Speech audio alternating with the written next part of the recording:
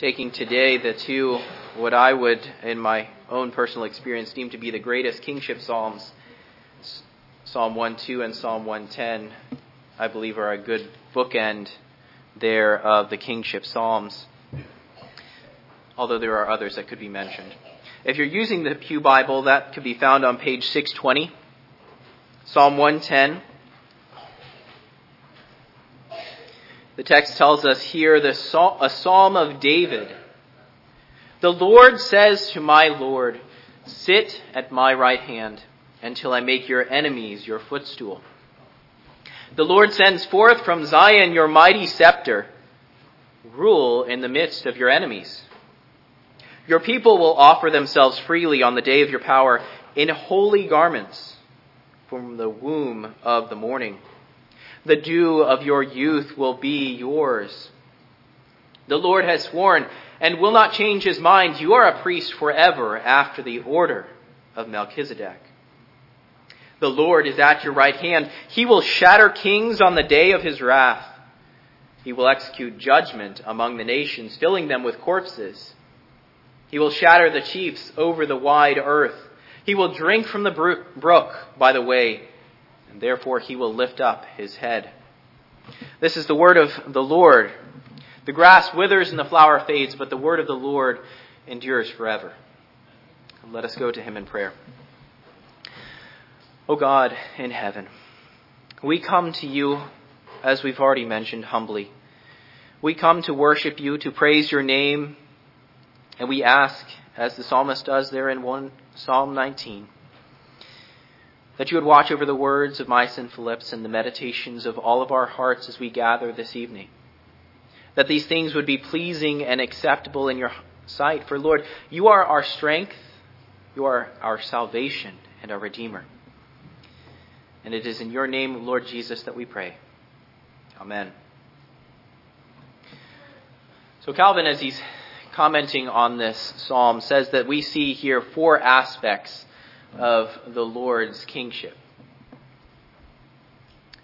We see here four aspects or four features of Christ's perpetual reign and eternal priesthood, he says.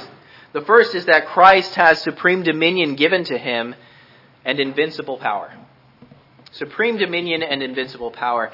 And second is there is no boundary to his kingdom. It extends to the whole earth. It is not merely in Zion that he's reigning, not merely in Jerusalem or the kingdom of Israel, but it extends to all the earth. The third is that Christ is anointed both priest and king after the order of Melchizedek, the king of righteousness and priest of the Lord. And the fourth is this new everlasting order of priesthood is better.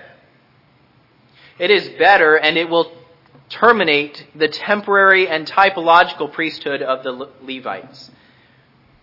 Now, this is especially significant as we consider Catholicism and the Catholic Church, contrasting there is no perpetuation of the priesthood. Christ is our priest. And as we consider this morning, we have the anointed one, who is the anointed king, yes, but he is also our anointed priest. That anointed one speaks of the Son of David, who is spoken of by the Lord in heaven as Lord and called to sit at the right hand of the Father. Anointed priest and anointed king. Well, the first point then this evening is that the Lord gives sovereign rule to the Lord from Zion. The Lord is not declared here in the text. Obviously, we read that large portion of Hebrews, so we know from Hebrews, we know from our context in the history of redemption that this is speaking of one specific son of David. But it is the Lord giving sovereign rule to the Lord from Zion, and therefore we offer ourselves freely to him through his kingly priest. The Lord has spoken to this Lord from Zion, and in this Lord who is reigning in Zion, we come to the Lord because he is our priest. Our king and our priest, through whose mediation we have worship, the opportunity to worship the Lord. Well, there in verse 1, we see the Lord speaking to my Lord. David is writing this psalm, a psalm of David, saying that the Lord says to my Lord. Well, David, of course, is the anointed king in Israel. He is the Lord, and yet he speaks of another Lord, a Lord who is greater than he, a Lord who will come after him. The Lord of all creation is speaking to this coming Lord. And what does he say? He says, sit at my right hand. David affirms that his coming son is greater than him. And if you doubt that's what's going on, look over then to Matthew 22. You don't have to do that now, but you can make note in Matthew 22, verses 43 through 45, Jesus says that his son is greater than he. That's what David says here as he composes this psalm and writes, speaking of a greater son, greater than he, who is more majestic and more powerful. And he says, sit at my right hand until I do something. Until what? What is the Lord going to do? He's going to take all of the enemies and put them at his feet. They will be a footstool under the Lord, who will reign at the right hand of the Father. The sovereignty is extending not just throughout the bounds of Israel, but is extending throughout the bounds of the whole earth. Even those who oppose the reign of this Lord will submit. There's a reference here perhaps to the ancient Near Eastern treaties, the suzerain vassal treaties. When the kings would go out and conquer other kings, they would put them down on the ground, and we see this in Joshua. They put the kings down on the ground, and the conquering king puts his foot on the neck of the conquered king. They are subject now to this king who reigns. That's what's going on here. That the Lord who sits at the right hand of the Father reigns over these conquered kings. Though they were enemies before, they are subject to him. And they cannot break that covenant without incurring wrath upon themselves and destruction. Well, where is this going out forth? Where's the power, the source of this power, the source of this Lord? The Lord is sending forth from Zion, the text tells us. The Lord that is reigning, the Lord that is called to sit at the right hand of the Father, is sitting in Zion with his mighty scepter. So there's no question that this is the Son of David who's reigning in Jerusalem. The ruler sits in Zion. This is anticipation of that Davidic king in 2 Samuel chapter 7. So you can see then the easy or necessary pairing of Psalm 2 and Psalm 110, how well they fit together and what they are declaring to us and promising to us of this coming Lord. Verse 2 then, rule in the midst of your enemies. There's a confirmation of verse 1. Not only has the Lord submitted all the enemies to this Lord who is reigning at his right hand, but he is then commanding that Lord to rule in the midst of his enemies. I have submitted them to you. Now rule over them. He's given all authority in heaven and on earth, as we'll see. Your people will offer themselves freely, we see there in verse 3. One more comment there on verse 2 as we see that he is ruling in the midst of his enemies. I gave the illustration this morning of the Emancipation Proclamation and how easy it is to rule in the midst of your enemies. It doesn't happen here on earth. Our enemies oppose our rule, but what we see here in this text is not only are they brought under the subjection of the Lord, but he's commanded them to rule over them and given authority and power to do so. The mighty scepter rules in the midst of enemies. They are not able to oppose him, just as we considered this morning. Well, your people then offer themselves freely. They're coming from everywhere to offer themselves freely and joyfully to the Lord. Though the enemies are opposing the Lord, though they're plotting in vain, his elect, his people offer themselves freely. There's no compulsion, but there is eagerness to serve this exalted Lord. In verse 3, we see the text telling us that it is in the day of your The text here in the ESV says power. Calvin translates it, in the day of your review. We could look at the original and come up with some other options. In the day of your strength, in the day of your wealth, or in the day of your army. We will wear holy garments. In the day of your power, this will happen, and we shall wear holy garments. Your people will offer themselves freely on the day of your power in holy garments. Well, the context is clear. David is speaking of the day of the Lord, that judgment day that will come, where all the people of the Lord will come and offer themselves freely, eagerly anticipating that day. And they shall wear holy garments. Will not be attired as we would an earthly king. We might speak of our Sunday best, what we put on as we come to church and worship God, but even our Sunday best will be nothing as compared with the holy garments that we will wear when we meet with the Lord on the last day.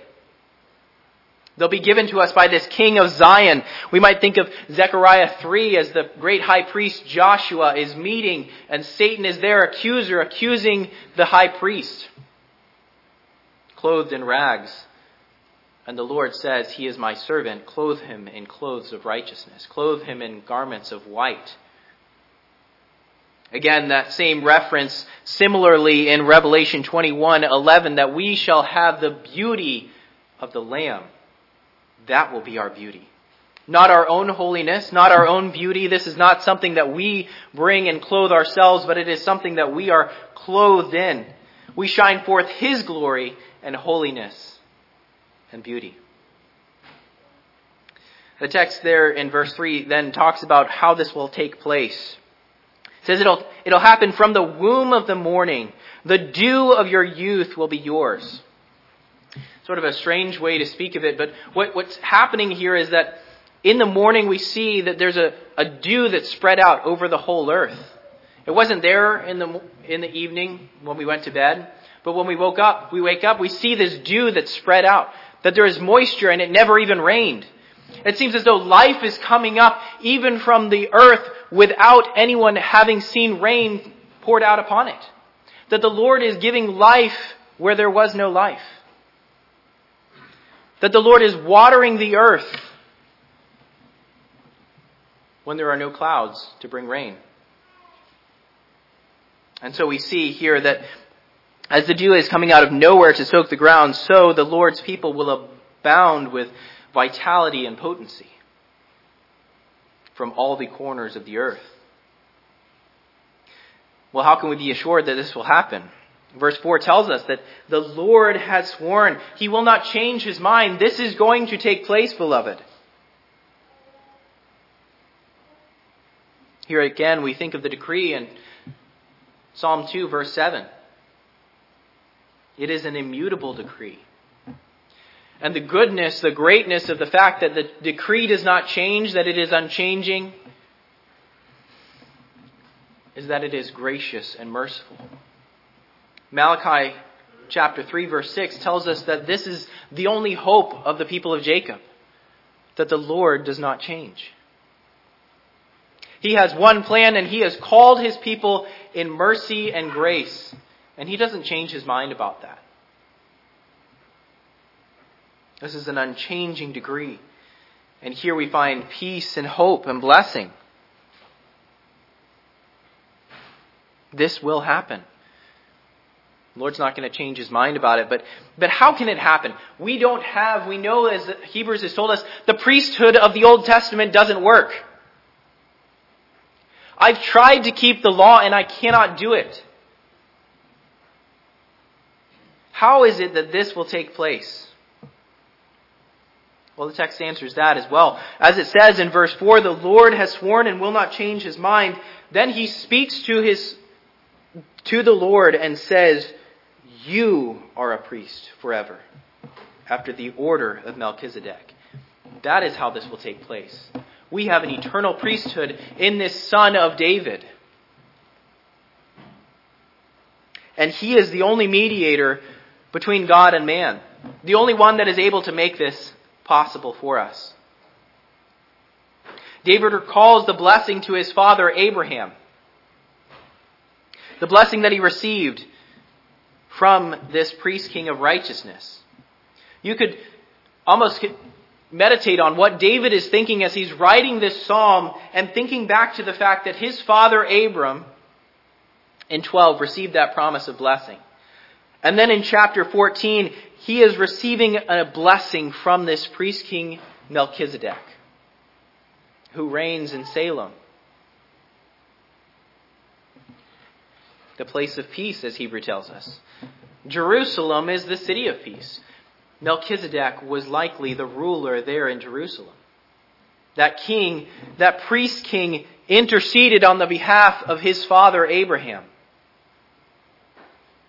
That is the order of priest that the son of David will be a part of. That is what he's looking forward to. Writing, of course, in the Spirit. This is not David composing of his own volition, of his own wishes or hopes, but this is from the Lord. The Lord revealed to David that this would take place. The order of priest king that blessed his father Abraham would be that same order of priesthood that blesses all people of all the earth.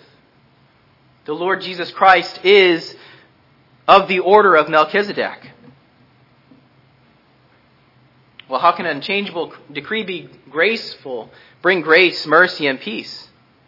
Well, because it is an unchangeable decree of grace, mercy, and peace. It brings mercy through justice. God is gracious and kind, and he does not change in his loving kindness toward his elect people. We have mercy in the Lord because he does not change. He is forever righteous, gracious, and merciful. I am who I am. The Lord, gracious and merciful, showing steadfast love unto thousands of them, and yet not holding them unpunished, the guilty unpunished. Our mediator is both God and man. He's the son of David here we see, and yet he is reigning at the right hand of the Father. Reigning in heaven, something only God can do. This is what God has done in coming incarnate. Both God and man here we see sitting, reigning, interceding. The King of Zion and King of heaven, Son of David and Son of God. There we see that same thing in Romans chapter 1 verse 3. That he is the Son of David in the flesh. This Jesus Christ who is the Son of God. And his rule goes forth unabolished, unopposed. The king is completely sovereign and his rule is immutable. We cannot approach the throne in our sin, but God has made a way for us. That we can approach his throne through his Son, the mediator, our Lord Jesus Christ. We are clothed in Christ's righteousness. This is the imputation of righteousness that we receive. He has taken our sin and given us his righteousness. This is our hope, beloved. Not that we have our own righteousness, but that we have been clothed in the righteousness of Christ.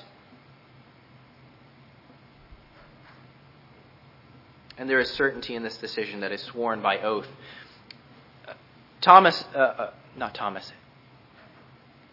Wilhelmus A. Brockel talks about the covenant of redemption, and theologians debate as to the validity of the covenant of redemption. But what we see in the covenant of redemption is that the Father, the Son, and the Holy Spirit have made a covenant amongst themselves to redeem the elect of God. And so what A. Brockel talks about is that certainty that we see there because each person of the Trinity is working that you might be saved, beloved. The Father is working and sending the Son and the Spirit. The Spirit is working in your heart to enliven you, and the Son is working to redeem you and clothe you in his righteousness. We see a picture of that here as we are clothed in righteousness. The Father is declaring this, that he has given sovereignty to the Son. This covenant, this decree is unchangeable because he has sworn by something that is greater than all things. Sworn by himself, his own being. I would argue that is the covenant of redemption, swearing as he swore before all eternity, making a covenant with himself that he would redeem his elect. Well, here we see the eternal priesthood contradicts some errors in our own day. Contradicts the possibility of dispensationalism or Roman Catholicism. Adam through Abraham, Abraham through David, and David through to all men even today are redeemed through our Lord Jesus Christ. Through his mediation, through his priesthood. It's not through any other priesthood but the Lord Jesus Christ. Hebrews makes it quite clear that the sacrifices did nothing except they foreshadowed Christ that would come. We do not need a priest in our own day because we have the Lord Jesus Christ. We don't need a priest in this new covenant era, and all the old covenant priests were just foreshadowing Christ's mediation. It makes no sense for us to install priests in our own day. We have Christ. Well, this brings me then to the final point, that the Lord confirms his unchangeable decision, and thus the nations which are opposing him are overthrown. The nations are overthrown because the Lord is confirming this decision. We see this in verses 5 through 7. The Lord is at your right hand. Here confirming the decree. He says, sit at my right hand at the beginning. Well, now in verse 5 he says, the Lord is at your right hand. And he will shatter the kings on the day of his wrath. Again, speaking of that judgment day to come. The kings of the earth who have determined to oppose his sovereignty will be shattered. Again, we see mention of that in Psalm 2 verse 9, that he is coming to break them with a rod of iron, dash them in pieces like a potter's vessel. This is the fulfillment of that is declared. It will come. He will execute judgment among the nations, filling them with corpses. Just as the nations were filled with the dew of the earth of those who came and declared that they were servants of the Most High God, those who opposed him will also fill the earth. The corpses will fill the earth. Here we see a glimpse of our sin. This is what our sin deserves, beloved. Passages that declare the wrath of God reveal the terror and evil of our sin in opposing the Lord. And the plea then and urgency that we come to him and repent. Where do we find blessing? Where do we find shelter? In the shelter of the Lord Jesus Christ. There will be elect from every tongue, tribe, and people, but there will also be condemned from every tongue, tribe, and people. Come to the Lord. He will shatter the chiefs over the whole wide earth. There in verse 6. His sovereignty and wrath is not just executed upon the rulers, but over the whole earth. It is the rulers that actively opposed him in their own sovereignty, but all of the earth will taste the recompense. No one can stand up to him. Well, in verse 7, we see here another interesting mention, that he is drinking from the brook by the way. This is a mention of war. David understood what war was like. When you are seeking to conquer your enemy, you do not have time for them to regroup. You do not have time to rest and dig a well and set up camp, but you drink by the brook that is on your way so that you can complete your task that has been set before you. That's what's going on here. This Lord is drinking from the brook by the way that stands by him so that he can complete his task. And therefore his head is lifted up.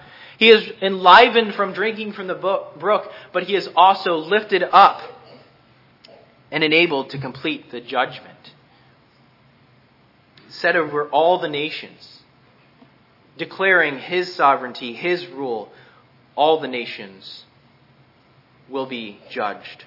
Once again, we see the decree of sovereignty is confirmed at the close of the psalm. So although the nations are given time to oppose his sovereignty, they're not held guiltless at the end, on the day of power when the Lord confirms his decree. Justice is enacted because the Lord does not change. He is righteous forever.